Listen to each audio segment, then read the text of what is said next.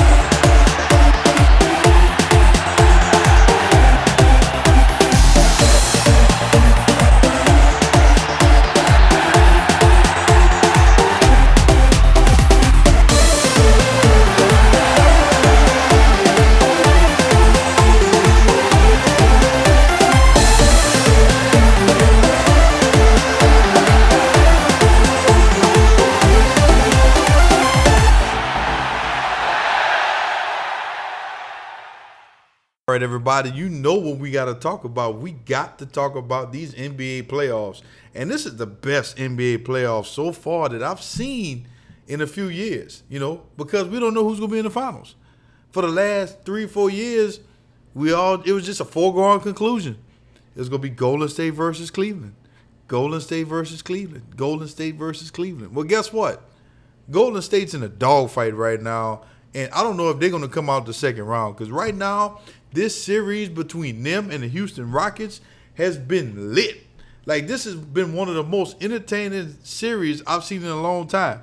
You look at it, Golden State's up currently 3-2, with Game 6 in Houston taking place tonight, right? But if you look at it, every game has been decided by 6 or less points, right? So James Harden has been outstanding as usual. Kevin Durant has been outstanding. But the Warriors, to me, have been leaning a whole lot more on Kevin Durant than they have since Kevin Durant arrived in Golden State. So they look very, very vulnerable right now to me, especially since Kevin Durant has been ruled out for the rest of the series. That right calf strain is going to cause them big time, and I'm going to tell you why. A couple of reasons. It goes without saying that Kevin Durant is possibly and probably the best player in the NBA right now. This brother has been going off. He's been averaging 30-plus in the playoffs. He's been single-handedly carrying Golden State. He's been the only consistent player in this series for the Warriors, because those all-stars, former MVP Steph Curry, perennial all-star Klay Thompson, defensive player of the year, former defensive player of the year Draymond Green, they all been looking like role players in this series. So they've all taken a backseat to Kevin Durant. Kevin Durant is clearly the alpha individual, and now he's out.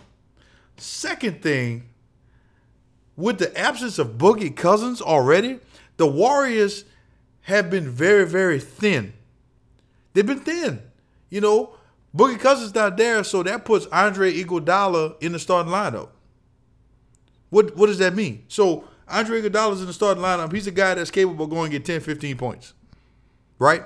So if he's going to get 10, 15 points, now he's in the starting lineup. You don't have those 10, 15 points you can go get off the bench. Sean Livingston hasn't done anything. Where are these guys? Now you are short Kevin Durant. It doesn't look good for the Warriors. Now, obviously, they have an advantage. They're up 3-2, and even though Game 6 is in Houston, Game 7 is in Oracle. So they still got a good shot. But I'm concerned. I'm concerned. Steph Curry. Steph Curry's been shooting 25% from the three-point line in this series. This brother's got to step it up. He has to. If they're going to win, he's got to return to his former MVP self. Klay Thompson's got to show up. He's been absent in this series. And they got to get some type of scoring from somewhere off the bench. I don't know if you go start giving Andrew Bogut more minutes. Livingston got to contribute. Somebody has to step up. But the Houston Rockets have been playing good basketball. And look, this series has been a great series. So I don't want to just make it about the Warriors not playing at their peak to be the reason why this series has been very, very close. It's also about the Rockets. The Rockets have been playing some very good basketball. I already talked about James Harden being James Harden. Eric Gordon has stepped it up and has been scoring the basketball. You got good minutes out of Austin Rivers. CP3 has been making some clutch shots. And Clint Capella, after game 2, has stepped it up on the defensive side of the basketball. So how the Rockets have been able to stay in this series, number one, they're getting production off the bench. Austin Rivers has been phenomenal. They're getting production from their role players. P.J. Tucker's playing good basketball. So is Clint Capella. So is Austin Rivers. So is Eric Gordon. They've been playing well. And also they've been very, very, very smart. They've been forcing Steph Curry to play defense on guys like Eric Gordon and James Harden. They've been exposing the Warriors defensively. Because, look, Steph Curry, to me, is the greatest shooter I've ever seen. But defensively, this guy's a liability. And Mike D'Antoni, I've been very, very critical of Mike D'Antoni because I don't think he's a championship coach. I think he's the new version of Rick Adelman. He's always a guy that's going to get you 50 wins in the regular season, maybe a second-round exit. But in this series, he's done really, really well with the strategy because he's exposed Steph Curry defensively, and they're always finding ways to put him one-on-one against James Harden. Because the Rockets are a very good three-point shooting team. They've been shooting a three-point shot better than the Warriors in this series. So when guys like James Harden, Chris Paul, Eric Gordon, when those guys are actually getting in the paint, they're able to kick. And another thing, too, I like what the Rockets have been doing. Most of the season, James Harden has been so ball dominant. He's been isolating. He's been looking for a shot. He's a scorer. That's what he does. But if you're watching these Houston Rockets this series, what these Houston Rockets have been able to do, they've been able to have some fluidity in the offense. You see the ball moving around. You see 3 or 4 passes before a shot's taken. You see a lot of these guys like Eric Gordon, P.J. Tucker. You see him wide open, Austin Rivers in the corner at the wing, shooting uncontested jump shots. And the Warriors haven't had that same fluidity on offense. You see Steph dribbling and shooting the contested shot. Kevin Durant, now granted, Kevin Durant's made these shots, but a lot of his shots that he's taken have been contested. So the Rockets have played harder. They've come to play, and they're giving the Warriors fits. And I'm going to tell you what, Steph Curry, this is your opportunity. Your opportunity to show that you're still an MVP type of player, that you still are capable of carrying a team, because you got to be the closer. You got to close out this series. And Klay Thompson, you have to get some production too. So I don't know who's going to win this series. I tend to lean toward Houston now because Houston obviously has an advantage without Kevin Durant on the floor, and they have a deeper bench. That's key because these Warriors, you're forcing them to play defense. You're forcing them to go one. You're forcing Steph Curry to go one-on-one with James Harden. The fatigue will catch him. If Kevin Durant was available, I would really like the Warriors in this one. But since he's not, I think the Rockets have a clear advantage. So, in my opinion, this one's going 7. I'll watch every minute of it, so we'll see what happens. All right, staying in the West. In the other series between the Portland Trail Blazers and the Denver Nuggets, we get to see a Game 7. Oh, I love Game 7. Man, these playoffs have been so amazing. But you look at these two teams, and I've been enjoying every second of it. Man, Dame Lillard on Portland's side he stepped it up. He's like, look, I'm going to shoot it. I'm shooting with confidence. He's hitting from 35 feet out. I mean, this dude has been amazing in these playoffs. C.J. McCollum has played well. And look, Rodney Hood coming off the bench. Oh, bro. Like, Rodney Hood has been so good off the bench. He's definitely given this Portland team, a huge lift, an unexpected lift, because I don't recall Rodney Hood doing anything in the regular season for Portland. I just don't. I remember him last year getting some minutes here and there in Cleveland, very rarely. I knew the dude was a baller, but man, this dude has been playing so well. Seth Curry's been hitting some big shots. Amino's played well. So these guys are a good basketball team. I like Cantor down low. Cantor's not a guy who's going to get you like 20 points, but he's going to get you like 10 to 15 boards. He's going to play some good defense. So I really, really like this Portland Trailblazer team. And they do match up well with this Denver Nuggets team. And I mean, this Denver Nuggets team has been really good. I mean, if you look at it, they've been shockingly good this whole year. They've won games. They've been steady. They're not really exciting to watch, but they win games and they play well. If you look at them, they remind me a lot of a new version of the San Antonio Spurs. I mean, if you look at it, Jokic to me, he doesn't get enough props. And I know he gets plenty of props, but it's still not enough. Because this guy, he's the key to everything. You're talking about a Denver Nuggets team that won 54 games in the regular season, and they run their offense through him. Like, he's a big man who's skilled in every asset of the game. He can take you off the dribble. He can post up. He can score in the post. And y'all know how I feel about somebody scoring in the post. Reminds me of guys like Hakeem Olajuwon and Karl Malone and those guys and Tim Duncan. He actually does remind me a lot of Tim Duncan. He's scoring the post. He's got a mid-range jumper. He can pass out of the post really, really well. This guy can do it all, and he's one of the best players that's left in the playoffs. Then you look at the talent around him. You got Paul Millsap, who's the consummate professional. This guy's going to get you 15, 20 points in the playoffs. That's what he does. He's a guy that you don't have to create a shot for him. He can generate his own shot. You can just throw him the ball and he'll get you a bucket. Jamal Murray from Kentucky, young guy who's really made a name for himself in these playoffs. He's been able to get to the bucket, penetrate. He's been able to finish well. He's got a couple of big poster dunks. This guy has been playing so well. Then you got guys like Mason Plumlee coming off the bench, giving you high energy. You got Beasley. I'm really been enjoying this series. I think Denver has an advantage because Game 7 is in Denver. But, man, look, no lead is safe. Man, Portland got those sharpshooters, man, between Lillard, McCollum, Hood, Seth Curry. Man, look, anybody named Curry can shoot. Dale Curry can shoot. Steph Curry can shoot. Seth Curry can shoot. So there's no lead that's going to be safe. And in the Game 7, it's just going to be an all-out war, man. And I'm telling you, I actually like Portland in this one. I think Portland's they got more aggressive players. Don't get me wrong, I love Denver's game, but I'm taking Portland to win this Game 7 on the road and face the winner out of Golden State and Houston. So we're going to switch over to the Eastern Conference for the other Game 7 that's going on right now.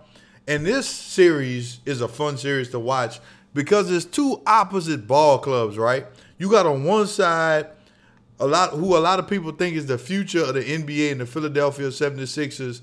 And in my opinion, the best starting five from top to bottom in the NBA. I'm not talking about the whole team. I'm not talking about top-heavy guys like having KD and Steph Curry on your starting five. I'm talking about 1 through 5. The best starting five in the NBA, in my opinion. Debate me if you want. Against a team in the Toronto Raptors who've been pretty much carried by Kawhi Leonard. But let's kind of break this series down, right? In the last couple games, Joel Embiid has made news for having some type of stomach sickness, and he's been very, very slow lately. He's been a guy that is very, very dominant, but hasn't looked himself, and his team has suffered for it. But thank goodness for Jimmy Butler. Like, the 76ers better be on their hands and knees praying, thankful that they were able to acquire Jimmy Butler, because Jimmy Butler has been big time, and he's been saving their series essentially from getting eliminated because, look, Kawhi ain't playing, But Jimmy Butler's been outstanding. Tobias Harris has been consistent. He's been solid. Ben Simmons had a good couple of games. this 76ers team is balanced, but if they want to go to Toronto and win Game 7, they're going to need to do two things. Number one, Joel Embiid has to return to his former dominant self. I mean, if you look at the Raptors, they got Serge Ibaka and Marc Gasol. But when Joel Embiid is running on all cylinders, neither one of those guys can stop him. He's the key to the 76ers team. He has to be dominant for them to win. Then you look on the other side. I mean, you got a bunch of role players. Kyle Lowry doesn't look like himself. Danny Green, he is who he is. He is who we thought he was. He's a guy that's going to be able to knock down some open shots. He's going to play some solid defense for you, and that's it. But this dude, Kawhi Leonard has been unstoppable. It doesn't matter who you put on him. You could put Tobias Harris on him. You could put Ben Simmons on him. You could put Jimmy Butler on him. Don't matter. He's scoring. Nobody's going to stop him. So the key, in my opinion, of this series, Joel Embiid is the X factor. Joel Embiid has to dominate because Kawhi Leonard has been the best player in the playoffs, not named James Harden and Kevin Durant. And he's been consistent, and it doesn't matter. Dude plays great defense. Dude can score on anybody. We'll see about Game 7. I like Toronto's chances in Game 7 at home. I fully expect them to win and match up with Milwaukee in the conference finals. But we'll see what happens. But Joel Embiid has to dominate for the 76ers to have a shot. All right, staying in the East, the Milwaukee Bucks have punched their ticket to the Eastern Conference Finals. After losing the Game 1 against the Boston Celtics, they went on to win 4 in a row. You had a lot of people being overly dramatic, like Paul Pierce, after Game 1 saying the series was over. Giannis Antetokounmpo had other ideas. Let me tell you, this Milwaukee Bucks team has been nothing short of impressive. I just said Giannis Antetokounmpo's name, a.k.a. the Greek Freak, a.k.a. Superman, is nicknamed by Shaq. And look, this guy has been the most dominant player in the paint that I've seen since Shaquille O'Neal. But if you look at this squad, this is a very, very good squad. And look, if they're able to come out the East, whoever comes out of the West, whether that's Golden State or Houston or Denver, Portland, whoever, I don't care. You better be worried about this team because you got Giannis in the middle. Giannis could do everything on the floor except shoot a jumper. But he can score all kind of different ways in the paint. This guy's dominant, right? But you also have a squad around him. People don't talk about this team enough to me because they don't have enough big names. But if you look at this squad, Eric Bledsoe's always been a player. They got Eric Bledsoe from the Clippers last year. This guy has been getting in the paint. He's been creating some shots. Malcolm Brogdon is also a baller. You look at guys like Mirotic and Middleton, who was an all-star. You look at these people, it's just a well-oiled machine. You got guys that's getting in the paint. You got shooters that's knocking down jumpers. These guys play really, really good defense, and they made Boston look crazy. They made Boston look bad. When was the last time you saw anybody say the Boston Celtics was bad on defense? Brad Stevens, he's a coach I highly respect. But the Celtics looked like they couldn't do anything with Giannis. And then they couldn't score. But I'm going to tell you why. Their offense against a good defensive team, there's no ball movement. There's no ball movement. There's no fluidity. Kyrie Irving went ISO. He didn't shoot the ball well.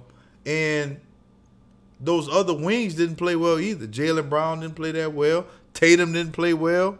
And what it got you? It's got your trip to go fishing. But look, I'm going to tell you, this Milwaukee Bucks team, this Milwaukee Bucks team is my favorite to get out the East. I think they'll get out the East, and whoever plays them in the finals, you're in trouble. But we'll see. So we're going to shift gears a little bit. We talked about all the playoff teams, all the teams that's still left in the playoffs, that is. So now we're going to talk about somebody who's been watching the playoffs from home. LeBron James and the LA Lakers. And look, man, the Lakers, I'm a basketball historian. So I believe the NBA is better when the Lakers are good. And the Lakers, to their credit, have been consistently good since I've watched basketball. Like, I don't remember the Lakers being this bad for this long, missing the playoffs year after year after year. I don't remember that. I remember the Lakers winning titles. Then I remember them being solid, making the playoffs. Then I remember them winning some more titles. The Lakers, I can't say enough about the consistency they've had under Dr. Jerry Buss. And they've been a great franchise. But I don't recognize the Lakers anymore. The Lakers look like such a train wreck. You know, under the leadership of Jeannie Buss, you know, they got a GM and Rob Pelinka. You know, Rob Pelinka, guy, he was on that Michigan team with the Fab Five. He has no front office experience, right? The greatest thing he did in the NBA was be Kobe Bryant's manager. You know, the Lakers, they lose credibility by the day, right? So you got Rob Pelinka at GM, who's not a basketball exec. Hate to say it like that, but he's not, right? You got Magic Johnson, who, when I think of the Lakers, I think about Magic Johnson. He's the only guy I could ever think of that's been VP of basketball operations, a player on two separate occasions, and a head coach all for the same franchise. He's the only guy I can think about. He's Mr. Laker. And for this dude to walk away from the Lakers because of all the foolishness, it goes to show you the total dysfunction of the organization. I mean, where do I start? I mean, let's talk about this coaching search, right? Guy named Monty Williams. Monty Williams was the former head coach of the Pelicans. I'll get to them in a few. Former head coach of the Pelicans. He improved the Pelicans every year he was there. He's been an assistant coach in OKC. He's been an assistant coach. He's currently assistant coach for the 76ers team. A very capable guy. This dude chose to be the head coach of the Phoenix Suns over the LA Lakers. You know. Now the LA Lakers, they gonna get somebody like Tyronn Lue. They wanted Tyronn Lue, right? Which is, to me, ridiculous because I felt like Tyronn Lue had trouble coaching LeBron in Cleveland. Said it was too stressful. It's the most stressful thing he ever did. So the Lakers go get the coach that was stressed out by coaching LeBron in Cleveland to come coach him in LA. Now he doesn't want to come. He doesn't want to come because he didn't like the length of the contract. They didn't want to give him a 5-year contract. And also, they tried to force Kurt Rambis on his staff. So you go bring in a head coach, and then you go try to tell him who his assistant coaches had to be? I mean, that's ridiculous. That is ridiculous. You know, so I don't know what the Lakers are doing. Then you look at them personnel-wise. You know, don't get me wrong. If you got an opportunity to sign LeBron James is one of the greatest players to ever put on shorts. If I make a top 5 NBA player of all time list, LeBron's in my top 5.